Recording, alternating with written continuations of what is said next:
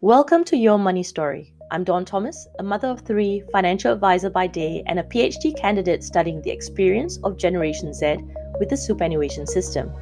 This podcast provides a platform for stories that are underrepresented. Everyone's money story is unique. My guests are people who conduct their lives with purpose, authenticity, and are not afraid of being different.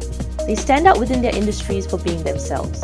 I hope their journeys inspire you to harness your own gifts and talents. I'm a believer of living your truth each day. Let's change how the story ends. We acknowledge the Whadjuk people of the Noongar Nation as the traditional custodians of this country, and its waters and where this podcast is recorded on stands on Noongar country. We pay our respects to Noongar elders, past and present, and acknowledge their wisdom and advice. The information discussed in this podcast does not take into account your personal and financial objectives and situation. Before acting on any information discussed here, you should consider its appropriateness, having regard to your objectives, needs, and financial situation. For part 2 of this special International Women's Day episode, we have Tim Henry. Tim is the podcast host of The Grass is Greener and the owner of Aspire Financial Planning. Tim is an advocate for improving the outcomes of women's safety and economic security. He shares with us his advocacy journey in the last 12 months and where he sees how financial advisors can think differently about female clients' outcomes. Today on the episode, we have the wonderful Tim Henry, and I've been so excited about this episode because I think it's been 1 year in the making because I spoke to Tim last year. Firstly, welcome, Tim. How are you, Dawn? I'm really happy to be here too. Your journey in the last 12 months is so fascinating, but it's not surprising, right? Because I've outed you last year as an advocate on my podcast, and you you're predicted like, this. Yeah, I predicted this. And then what you've done with your advocacy for women's financial outcomes is, I think, something that needs to be shared. And that's what today's episode is about. It's really your journey, why you care, because I think sometimes women feel that we've been asked to solve things because it's a women's issue. Yeah. And I think there's something that you said that was quite important before we started recording, was that you feel that you are a bit careful about how you respond to the topic that we're having here. Yeah. Can you just explain why a little bit of hesitation of just being really careful with how you respond? Well, I think all many males would feel that way. It's not that you're worried, but you're worried about overstepping somewhere, I think, and saying something that might be perceived either in the wrong way or maybe you say the wrong thing. So I think it's more just that. I think you can come from but you just got to trust that if you're coming from a good basis of the reasons why you might be saying something. I think when we talk about financial advice or something as a whole, we probably feel quite comfortable that we've had a lot of experience.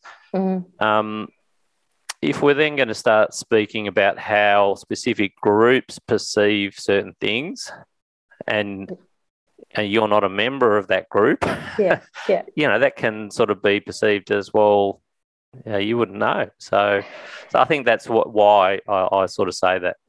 Yeah, and that's fair enough. And but I think that's one of the things that makes you such a good ambassador for this topic, in terms of someone who's not the affected group, but being outside of it, feeling like we all should care. That's why I wanted you on this episode. And that's why I want you part of an International Women's Day episode. Probably not a lot of men are asked to do International Women's Day episodes.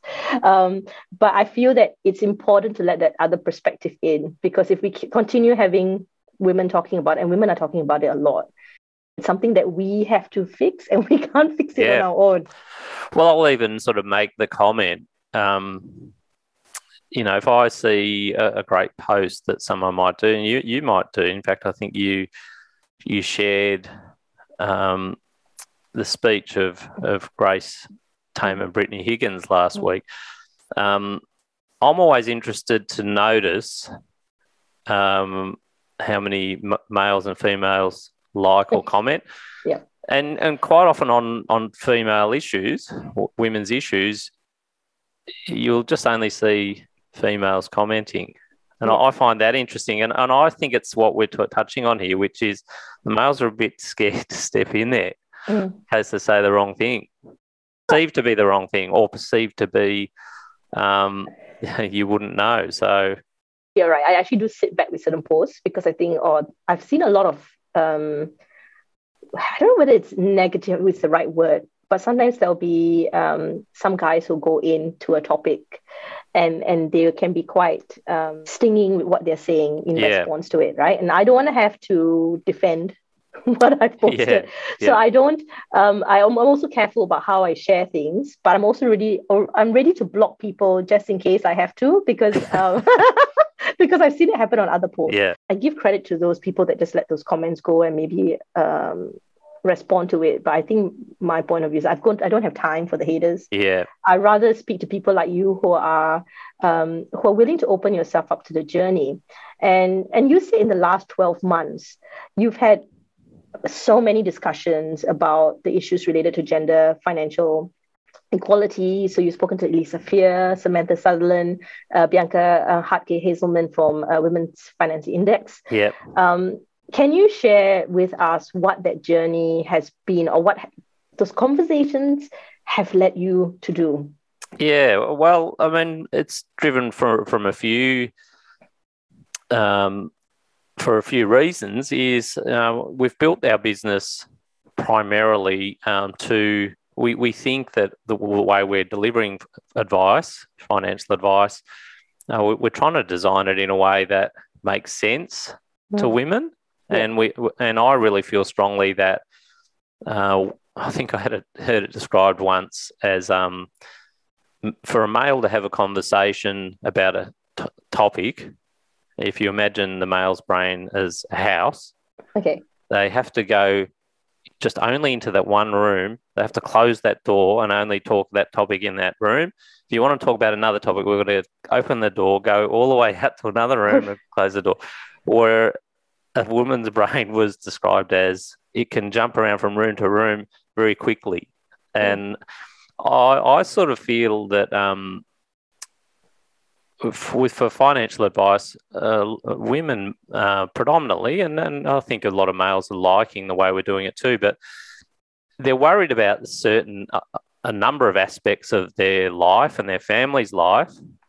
And it's like all of those little niggling problems need to be solved or have a direction. And once they all do have a direction, then we can push them in a greater direction. And so we've been trying to design that, and that's what's led me on this journey to try and understand what are the problems out there, particularly for women and for couples. And so through the podcast, doing the podcast in the last 18 months has really allowed me to speak to people in a formal manner that we may not have spoken to before. So as you say, we've spoken to Elisa Fear. That was predominantly about financial abuse. That was a very educational episode for me. And again, probably one that, I had fear in doing that interview because you're not knowledgeable on the topic. You're trying to become knowledgeable, and it's talking to someone that has a lot of knowledge. Samantha Sutherland was a really interesting one too, because she'd done a report throughout the first year of the pandemic about the impacts on women particularly, and how that was affecting their employment and their home situation. And she'd done a lot of work in a survey on how a lot of the unpaid work was being pushed back on women as a result of that, because their partner was working from home, or they're still expected to do all their house chores but also work from home. Again, when touching on what we were saying before, I found that interesting because that was probably the first episode that I put out, which I thought was a really excellent episode. Got a lot of comments from women. And on one of the platforms we put it on, which is Spotify, you can actually, because obviously it knows something about the people that listen. It doesn't tell you anyone about names, but it gives you demographics. A lot of female listeners, not many male listeners. And I thought that's really interesting that seems like the problem's residing mainly with the men, but it's the women listening. So, there's a challenge. And then throughout the latter part of last year, we've been working with Bianca Hachi Hazelman from Financy. She produces the Women's Index, and working with her, collaborating with her, we're supporting the index as well. Learning about more and more about the issues is really fantastic, because you're understanding that she's got factual data to back it up too. So it's not just that emotive type discussion. Yes. So just all really. And then even with you, Dawn, we have a lot of chats, sometimes just virtually, about various topics. And I think it's just about being open to the fact of how's this affecting people that you know, and what are the real problems out there. You come to it in a very matter-of-fact way, Tim, you're like, this is sort of how it is. But I think you've nailed it in the head, where you can see that the people listening to the content maybe are not really the only ones that should be listening to it. I think maybe where it helps women, when you do have women on your show and you doing it, it shows us that, look, other people care. But also it helps us articulate how we feel, because sometimes how we feel could be like a bundle of emotion and negative feelings, but we can't really articulate, why does this feel so wrong? But we have a reaction to it, right? I think that's why Grace Tame and Brittany Higgins, with their speech, resonated with a lot of women, because it's made us examine our own self. But what I'm curious about, because I'm aware of how I felt, and I've talked to some other women about how they felt after doing that. You watched it, and you ended up with feelings of your own that were quite intense. What did you feel from your perspective after listening to both of them? Well, I think you can't help but feel frustrated. We're not allowed to swear on here, are we? So I'll say frustrated. Okay. We use that word. Yeah. I mean, you can't help but be frustrated, because what they both said makes so much sense. It is so, in some ways, I'm not saying it's an easy problem to be solved, but the intention, having the right intention and actually having a go, I think that's what is been lacking. Yes. A real roll your sleeves up, or, even just a starting point. I would just love to see, even culturally, where we just say violence against women and children is just such a no-go zone in this country that it sounds, again, and I probably would have people say it's not the right way to approach it, but it's harshly treated. It seems to be sometimes not harshly treated. And yet what could be more important? And I think in speech, the point of how much money is spent on defence versus how much money is being put into this absolutely massive issue that affects 1 in 4 people. So, I sort of think that I've had a lot of chats with Bianca about this as well. She's got her platform, and I think with her platform, she knows that what she's putting out each quarter with the Women's Index, and it's really measuring equality. Having it as a female-led club that only has females involved can only reach so far. So she's challenging herself even now to say, how do we take this to the next level? And how do we understand what role the male population need to play in this cause, and actually helping us all move it together, if you know what I mean. And that's the challenge. And also, it shouldn't take us to getting to adulthood to suddenly realize that this is happening, right? You know, like my son this morning was asking me about, or I heard about, you know, he was asking me about the one child policy that they had in China. And I said, yeah. And I said, what happened, the unintended consequence was that if they had a child that was a daughter, you know, the child could be given up or maybe even killed because they really wanted sons. He was like, really? I'm like, yeah. And I said, the same thing happens in India as well. Like there is a higher value placed on a male offspring. And then he was like shocked. But I said, you have to understand women are treated very badly in this world. And that's my conversation in the morning with my 11-year-old. But yeah, it's I think I'm saying it now and I just feel it's a bit heartbreaking. But yeah, it is. It is. You come out and you can have, a baby boy and a baby girl coming out to this world just without any expectation and things like that. But the pathway could be different. But even like Grace Tame was saying that, you know, even young boys, I think the stat is 1 in 6. And it's usually that system of power that enables people to continue doing it. You know, so I think to that point that you said, you know, why you said, is it the wrong thing to say that we need to be harsher? I sometimes I wonder what we're even doing, you know. So Brittany Higgins' story really resonated with me last year. I remember really thinking about it when it was coming out.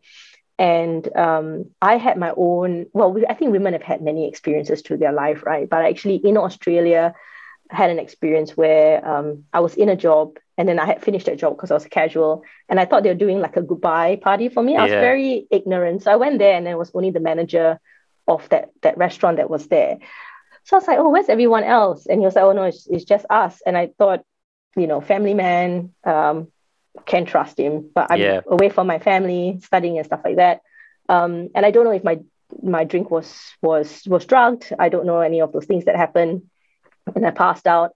And I remember him on me, and then I passed out again. And I got up in the morning. I'm just like, oh my gosh, I was there. But I had to like smile my way through to get out of the place that I was in, get into a cab, get home.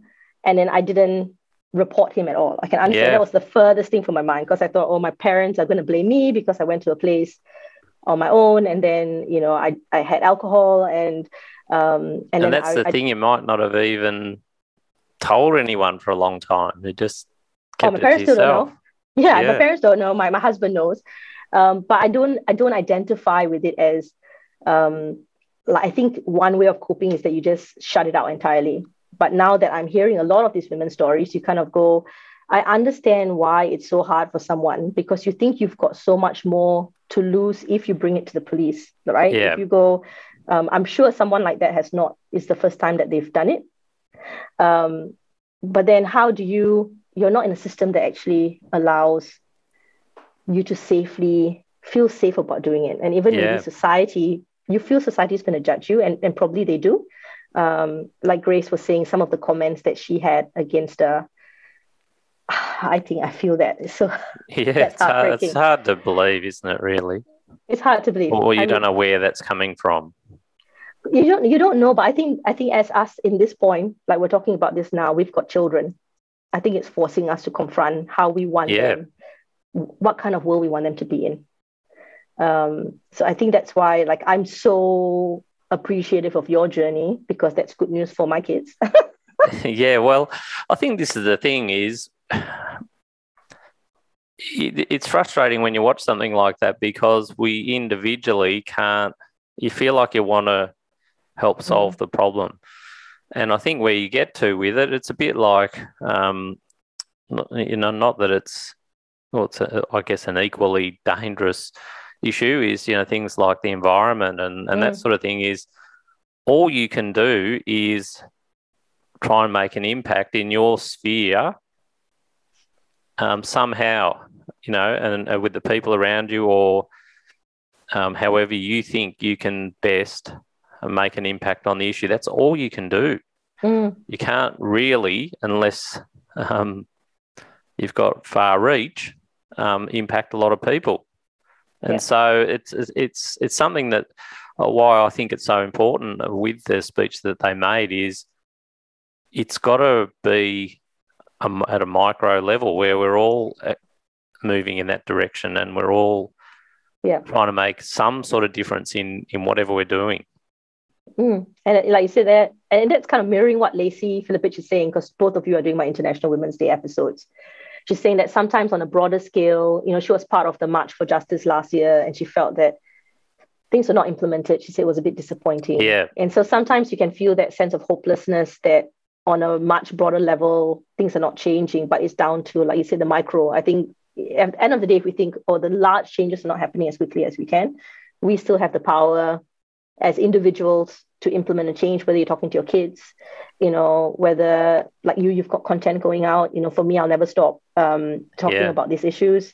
So I think maybe if there's one thing maybe we can take away is that as hopeless as it can seem, there's still always something we can do in a very small way. Yeah.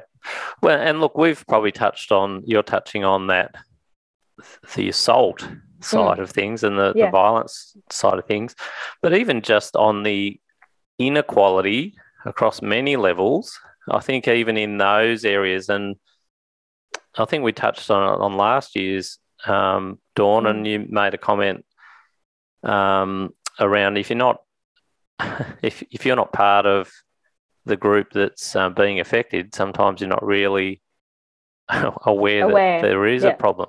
Yes.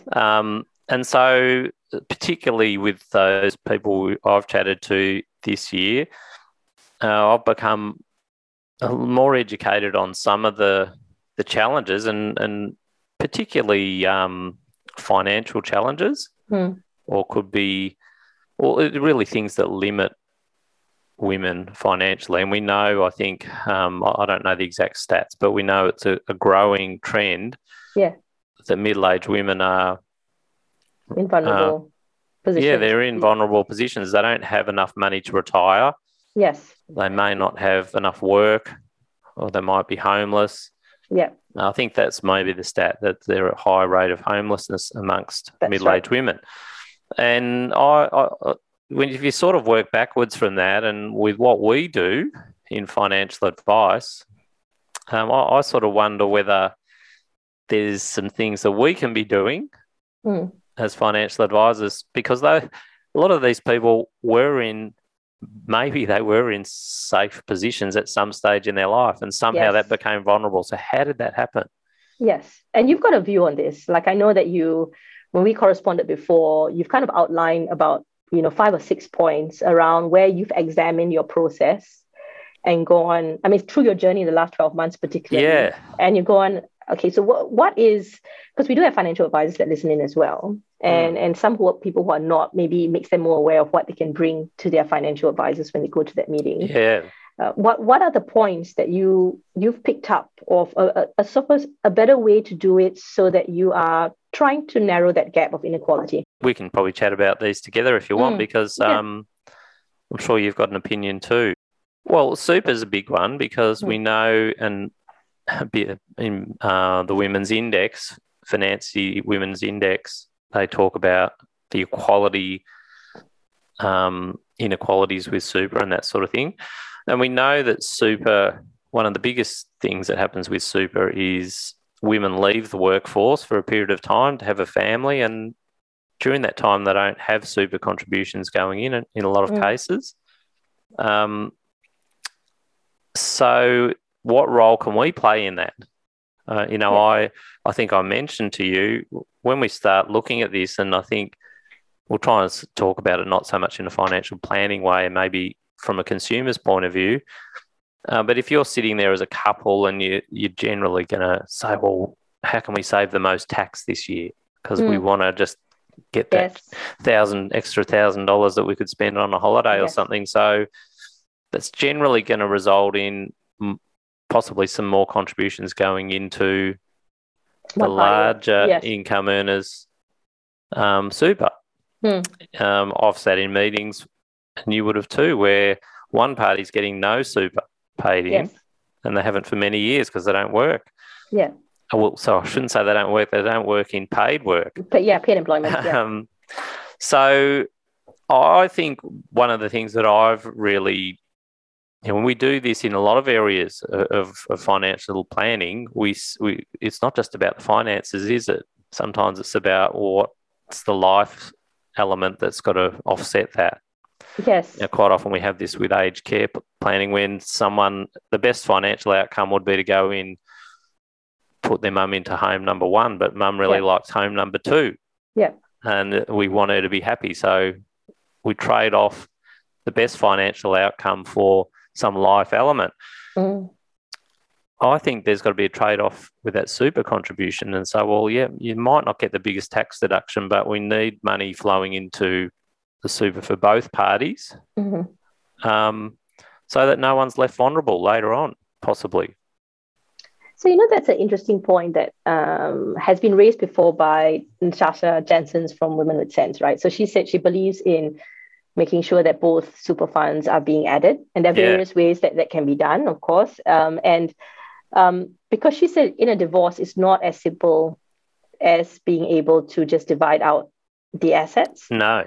Yeah. And like, Tim, do you have kind of a view on that? Like, if you can kind of explain why, even though the assets should be split equally, why is it harder when you've got one person with a larger balance and one with a lower balance?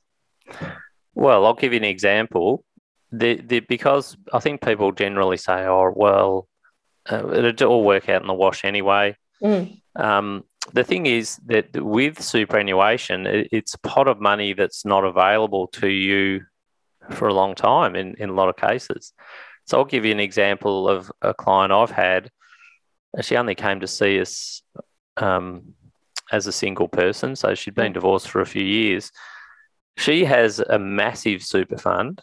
Well, I'll say massive, pretty big, more than enough to support her, but she wasn't left with much to live now. So our whole financial planning strategies with her has been helping her get to the age of 60. So in the scheme of that whole wash up with the splitting up of assets, it was disjointed. The mix was all wrong, and it's left her in a really financially difficult place for a lot of years, even though it's absolutely the reverse of that once she hits a certain age, because there's this massive pot of super. And so it's a classic case of, in a lot of cases, you might be that the house might be getting traded off as an asset against super and stuff like that. So it's not just as simple as saying it gets cut down the middle. So it can be who ends up with which pot of money or asset. I find this topic of divorce, it's almost like people understand what they should have known when they're going through it. But the point up to that is there's a lot of unawareness because you don't go into it to get divorced. You don't get much practice. No. And I think after Hopefully. you've been through one or two, then you probably are more aware of it, right? And do you find that people are a bit hesitant to have that discussion about planning for what if? Yeah, well, look, I'm planning to have these discussions more often. Yeah. And we've started to introduce them, because we also, as financial advisors, do you recommend life insurance and that sort of thing? Yes. So you do that because there's what's the percentage chance of someone being killed? Yeah. You've got to have life insurance. There's a percentage chance that you might get cancer. You better have insurance for that. Yeah. I don't know. What are those percentages? Yeah. Under 1%. The chance of divorce is 50%. Yes. So you would think as we should be building contingency plans in case. And of course, that's not what we're planning for. We're full steam ahead as a couple and all that sort of thing. But just in case something happens, let's not leave that person in a vulnerable position. Either party could be the other way around, female or male. I just think that that's really. It's got to be part of what we really do. It's given it such a big chance to occur.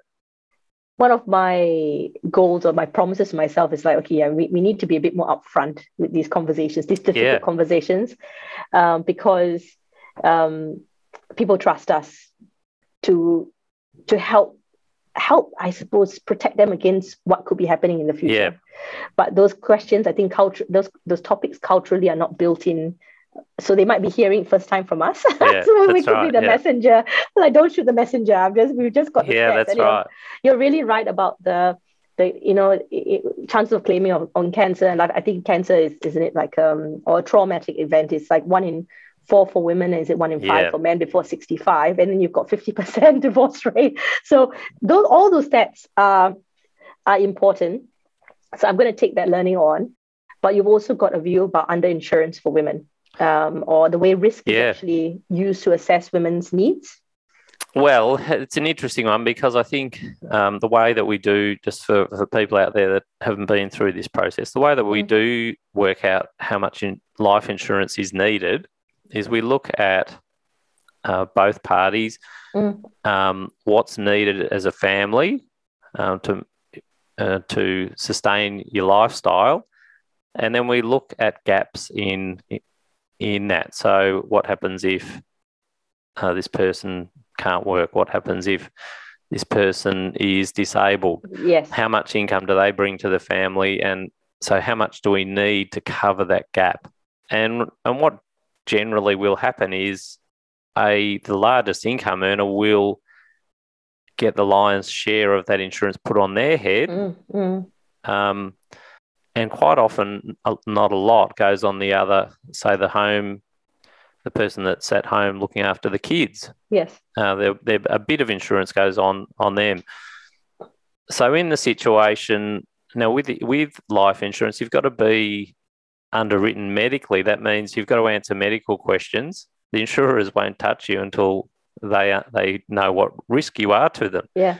So it's not guaranteed that you'll always get insurance. And more with mental health, even just an episode of mental health. Yes. And we've all had those. We've all had anxiety at some stage or some form of stress. That is considered in an insurance sense a mental health event.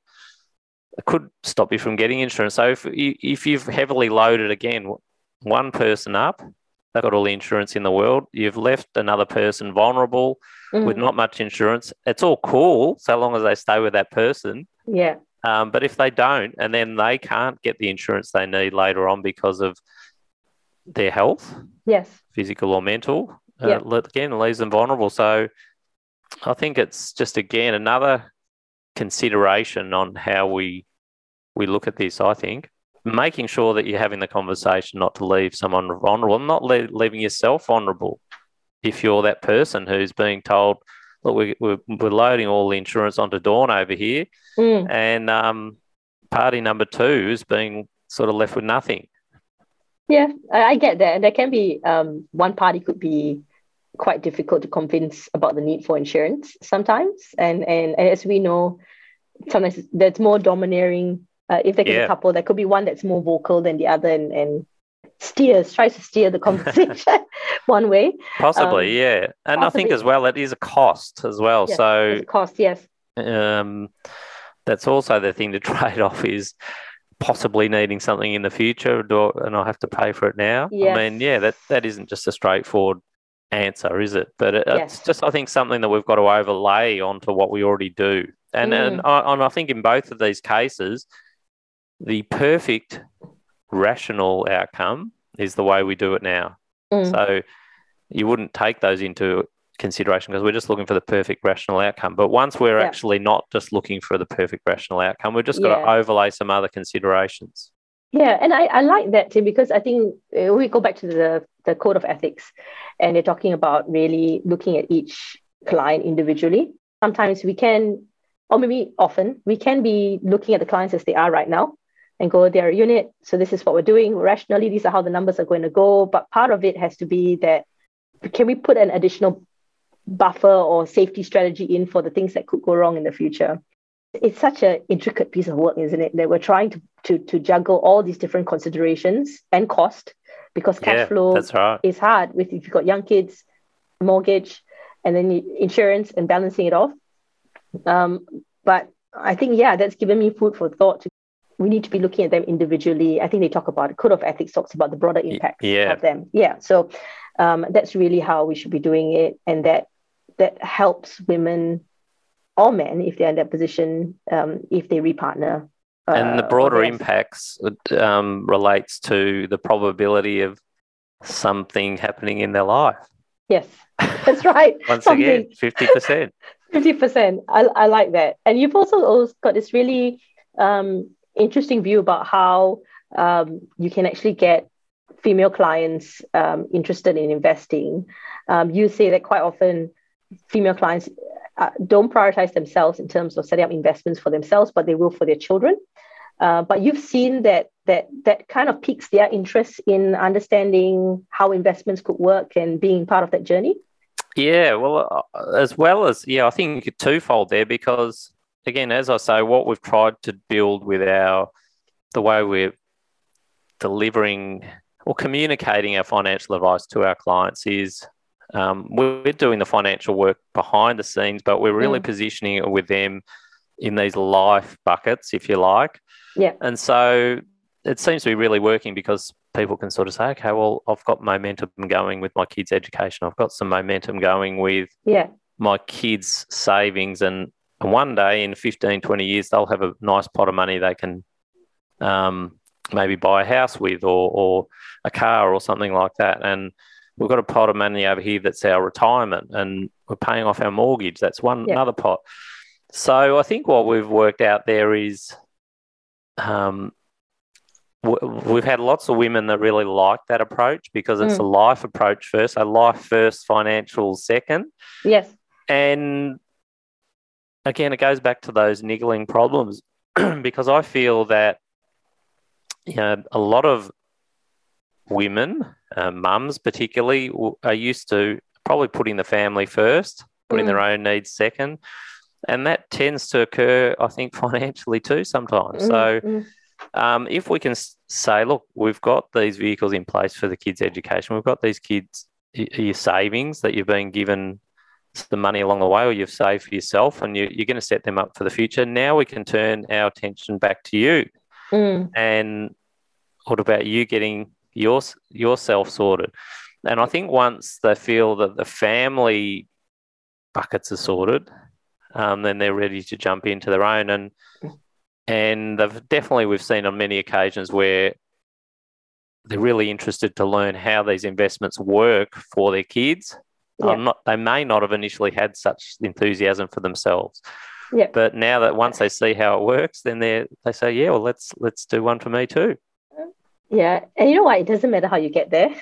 But if you get there, that's part of the journey that you really want to take clients on is when they do something that they didn't think that maybe they're naturally suited for or had interest in, and then they realize that they can do it. I think that's really rewarding. And it's I think these considerations just helps with that bit of, can we be fair to both people who are sitting in front of us if they come in as a couple, where we're guarding both their outcomes moving forward, because we know that a lot of times that discussion around vulnerability of single women at retirement has happened because they haven't repartnered, been able to financially recover after divorce. They've had time off work. They haven't been able to replace the household income. So those sort of things impact. Yeah, that's right. Yeah.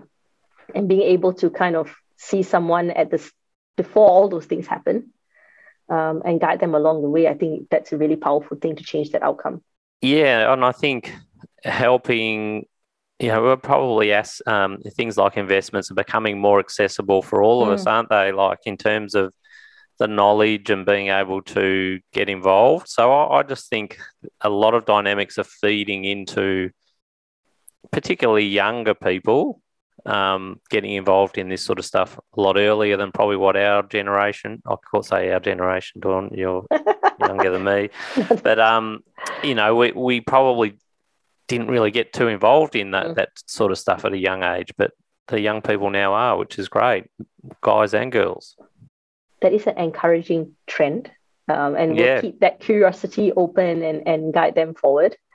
In terms of International Women's Day, we're going to place this as our marker, Tim. So if every year we're going to go, this is where we start and assess where we're going to be for the next 12 months. I think on the Financy Index, they have looked at the wage gap has dropped, but it's still 14.2%. The financial services apparently is the worst offender, 20%, that's what it says. And now we've narrowed down the years that it's going to take to reach equality is 59 years, down from 76 years. I know that all sounds like it's a little bit of good news in there, but what do you really hope for the future? You know, if we can be reflective this International Women's Day, what do you personally hope can be achieved? I think a line that I got from Samantha Sutherland when I interviewed her, I think she was quoting someone else, I can't remember now, but she said something like, discussions about equality start in the lounge room. And I think, you know, if you look at that Financy Women's Index, the biggest inequity is in unpaid work. Unpaid work is everything that mostly happens in a household. Yes. And I really just see that if you did nothing else but said, in your own home, how can we change that dynamic? Because it has to be that the inequity in the unpaid work, because unpaid work means that you're not getting paid, you're putting a lot of hours into doing something which is taking you away or taking away opportunities to get paid work. And paid work is what's going to provide financial security to women. So I just think if you go back to the real basics in the lounge room, it starts at home. Yeah. And if you can make decisions that start to create opportunities for paid work or paid situations, because you're freeing the person who's doing the lion's share off of the paid work, well, that's a great place to start, I reckon. Yeah. No, that makes sense. So that's a quotable line that you have, whether it's for Samantha or where it's pulled through from somewhere else. Yeah. Well, again, talking about that, what's that impact if we're talking about ourselves and what we can do is what's happening at home. I think a lot of these conversations need to happen at home on respect, on how we treat each other, on value. So maybe this conversation really is about a reflection of ourselves, and maybe that's where the pressure is going to put for that bigger movement. That's right. I think if we start with that micro view, that all we can, I really feel like it's got to start there. Probably in situations with young families, I guess, like they're going to have that quandary of, okay, well, if I go to work, if the stay-at-home mum goes to work or stay-at-home dad goes to work, we've got to put the children in childcare. It's going to cost me as much to do that I get from work. So what's the point? Well, the point is, what happens if we can somehow free this up so that you can do an extra day of work, or after a couple of years you start to get ahead on that? And I think it's about encouraging people to stay in the game and stay educated. Education's a big thing as well in all of this. Staying relevant in the workforce is a big part of all of this. So just got to have those conversations to create opportunities for each other in the household. Thank you so much, Tim. You've, so many pearls of wisdom as usual, unsurprisingly. And I think good at talking about it. No, you add a bit more hope to the situation rather than hopelessness, So you've got the things that make you feel a bit hopeless, and then you see things that give you hope. So I'm really thankful that you've been able to just share that journey with us. And thank you so much for your time, Tim. Subscribe now to be notified of new episodes. Let's change how the story ends. The information discussed during this episode includes strategies that are general in nature.